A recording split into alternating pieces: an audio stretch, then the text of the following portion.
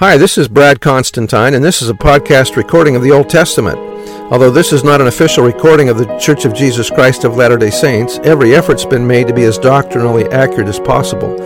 I'll be using for the text the Joseph Smith translation of the Old Testament, along with many commentaries from general authorities of the Church, BYU professors, Bible scholars, and others. This format will be very detailed, and so if you want a deep analysis of the Old Testament, you come to the right place. Thanks for your attendance. Hi, and welcome back to this Old Testament podcast. We're going to do today Exodus chapter 8. I'll start off in the chapter here. Verse 1, And the Lord spake unto Moses, Go unto Pharaoh, and say unto him, Thus saith the Lord, my God, let my people go, that they may serve me. And if thou refuse to let them go, behold, I will smite all thy borders, or within thy border, with frogs. And the river shall bring forth frogs abundantly, which shall go up and come into thine house, and into thy bedchamber, and upon thy bed, and into the house of thy servants, and upon thy people, and into thine ovens, and into thy kneading troughs. And the frogs shall come up both on thee, and upon thy people, and upon all thy servants. And the Lord spake unto Moses, Say unto Aaron, Stretch forth thine hand, and with thy rod over the streams, over the rivers or canals, and over the ponds, and cause frogs to come up upon the land of Egypt. And Aaron stretched out his hand, and Aaron stretched out his hand over the waters of Egypt, and the frogs came up and covered the land of Egypt. And the magicians did so with their enchantments, and brought up frogs upon the land of Egypt. Why would they want to do that again? Anyway. Then Pharaoh called for Moses and Aaron, and said, Entreat the Lord, that he may take away the frogs from me, and from my people, and I will let the people go, that they may do sacrifice unto the Lord. And Moses said unto Pharaoh, Glory over me, or I grant you preeminence to declare when shall I entreat for thee, and for thy servants, and for thy people, to destroy the frogs from thee and thy houses, that they may remain in the river only. And he said, Tomorrow. And he said, Be it according to thy word, that thou mayest know that there is none like unto the Lord our God. And the frogs shall depart from thee, and from thy houses, and from thy servants, and from thy people. They shall remain in the river only. And Moses and Aaron went out from Pharaoh, and Moses cried unto the Lord because of the frogs which he had brought against Pharaoh. And the Lord did according to the word of Moses, and the frogs died out of the houses, out of the villages, and out of the fields. And they gathered them together upon heaps, and the land stank. But I can imagine, frogs piled high. Ooh. But when Pharaoh saw that there was respite, he hardened his heart, that there was respite, and he hardened his heart, and hearkened not unto them, as the Lord had said. The second stroke or plague, that of the frogs, was also in connection with the river Nile. At the same time, it must be remembered that the frog was also connected with the most ancient forms of idolatry in Egypt, so that what was the object of their worship once more became their curse. Here also a natural occurrence, not uncommon in Egypt, rendered Pharaoh's unbelief not impossible.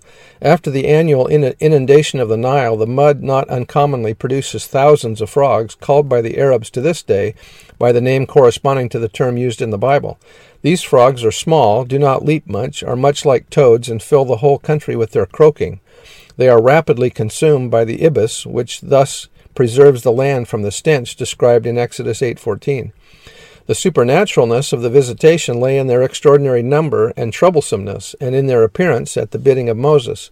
The magicians here also succeeded in imitating Moses upon a small scale, but apparently they were wholly unable to remove the plague, and Pharaoh had to ask the intercession of Moses, at the same time promising to let the people go. To give the king yet further proof that the stroke was not natural but of God, Moses left Pharaoh the option of himself fixing what time he pleased for their removal. Glory over me, when shall I entreat for thee? That is, let me not fix a time, but let me yield to thee the glory of fixing the exact time for the cessation of the plague. But when Pharaoh saw that there was respite, literally enlargement, breathing space, he made heavy his heart. Again, that was from Edersheim. Verse 16, And the Lord said unto Moses, Say unto Aaron, Stretch out thy rod, and smite the dust of the land, that it may become lice throughout all the land of Egypt. Ooh, this is nasty. Never mind, we won't get into that. Verse 17, and they did so, for Aaron stretched out his hand with his rod and smote the dust of the earth, and it became lice in man and in beast. All the dust of the land became lice throughout all the land of Egypt. And the magicians did so with their enchantments to bring forth lice, or get rid of the lice, but they could not. So there were lice upon man and upon beast. Then the magicians said unto Pharaoh, This is the finger of God. And Pharaoh's heart was hardened, and he hearkened not unto them, as the Lord had said. The third stroke, as always the third in each of the three series of plagues, came unannounced to Pharaoh, and consisted not exactly of what we call lice, but rather of a kind of small insects, scarcely visible, but which penetrate everywhere and cause the most intense inconvenience. Sir S. Baker describes this visitation of vermin, which is not uncommon after the rice harvest. In almost the words of Scripture, it is as though the very dust were turned into lice. The plague came when Aaron, as directed by God, had smitten the dust of the earth with his rod. As twice before the river, so now the fertile soil, which the Egyptians also worshipped, became their curse. In vain the magicians tried to imitate this miracle. Their power was foiled, but to neutralize the impression, they said unto Pharaoh, This is the finger of Elohim, the result of the power of a god. He has done this. Therefore, being in no way due to Moses and Aaron, it cannot confirm that their demand. We are vanquished, yet not by Moses and Aaron, but by a divine power, equally superior to them and to us. Therefore, Pharaoh's heart was hardened, or made firm and insensible. Verse 20, And the Lord said unto Moses, Rise up early in the morning, and stand before Pharaoh, lo, or as he cometh forth to the water, and say unto him, Thus saith the Lord, Let my people go, that they may serve me. Else, if thou wilt not let my people go, behold, I will send swarms of flies upon thee, and upon thy servants, and upon thy people, and into thy houses. And the houses of the Egyptians shall be full of swarms of flies, and also the ground whereon they are. And I will sever, or separate, or segregate in that day the land of Goshen, in which my people dwell, that no swarms of flies shall be there, to the end thou mayest know that I am the Lord in the midst of the earth. And I will put a division between my people and thy people. Tomorrow shall this sign be. I'm hoping that when the plagues and the destructions and the bad things happen in the last days that we haven't yet seen, that maybe that's just among Gentiles and not among members of the church. I hope. Anyway. Verse 24, And the Lord did so, and there came a grievous swarm of flies into the house of Pharaoh, and into his servants' houses, and into all the land of Egypt. The land was corrupted or ruined by reason of the swarm of flies. The fourth stroke consisted of swarms of so-called dog flies, which not only infested the houses but corrupted the land by depositing everywhere their eggs. This plague is to this day most troublesome, painful, and even dangerous, as these animals fasten upon every uncovered surface, especially the eyelids and corners of the eyes, and their bites cause severe inflammation. It was announced to Pharaoh as he went to the river early in the morning, as has been suggested, probably with a procession in order to open the solemn festival, which was held 120 days after the first rise of the Nile, i.e. about the end of October or early in November. Although it wrung from Pharaoh consent for the people to go, yet on this removal he hardened his heart at this time also, perhaps because in this and the next plague he did not see the instrumentality of Moses, and therefore fell back upon the theory of the magicians about the finger of Elohim.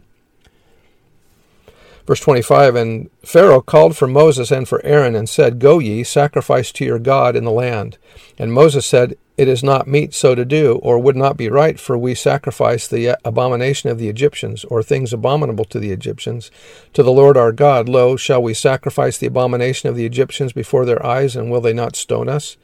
We will go 3 days' journey into the wilderness, and sacrifice to the Lord our God as he shall command us. And Pharaoh said, I will let you go, that ye may sacrifice to the Lord your God in the wilderness, only ye shall not go very far away. Entreat for me. And Moses said, Behold, I go out from thee, and I will entreat the Lord, that the swarms of flies may depart from Pharaoh, from his servants, and from his people tomorrow. But let not Pharaoh deal deceitfully any more in not letting the people go to sacrifice to the Lord. And Moses went out from Pharaoh and entreated the Lord, and the Lord did according to the word of Moses, and he removed the swarm of flies from Pharaoh, from his servants, and from his people. There remained not one. And Pharaoh hardened his heart at this time also, neither would he let the people go. So this is the end of the chapter, and we're going to find out if Moses, or if... Well, it says Pharaoh hardened his heart again, so he was being deceitful and didn't let the people go. Shame on him. Anyway, things are going to get worse. See you next time. Bye.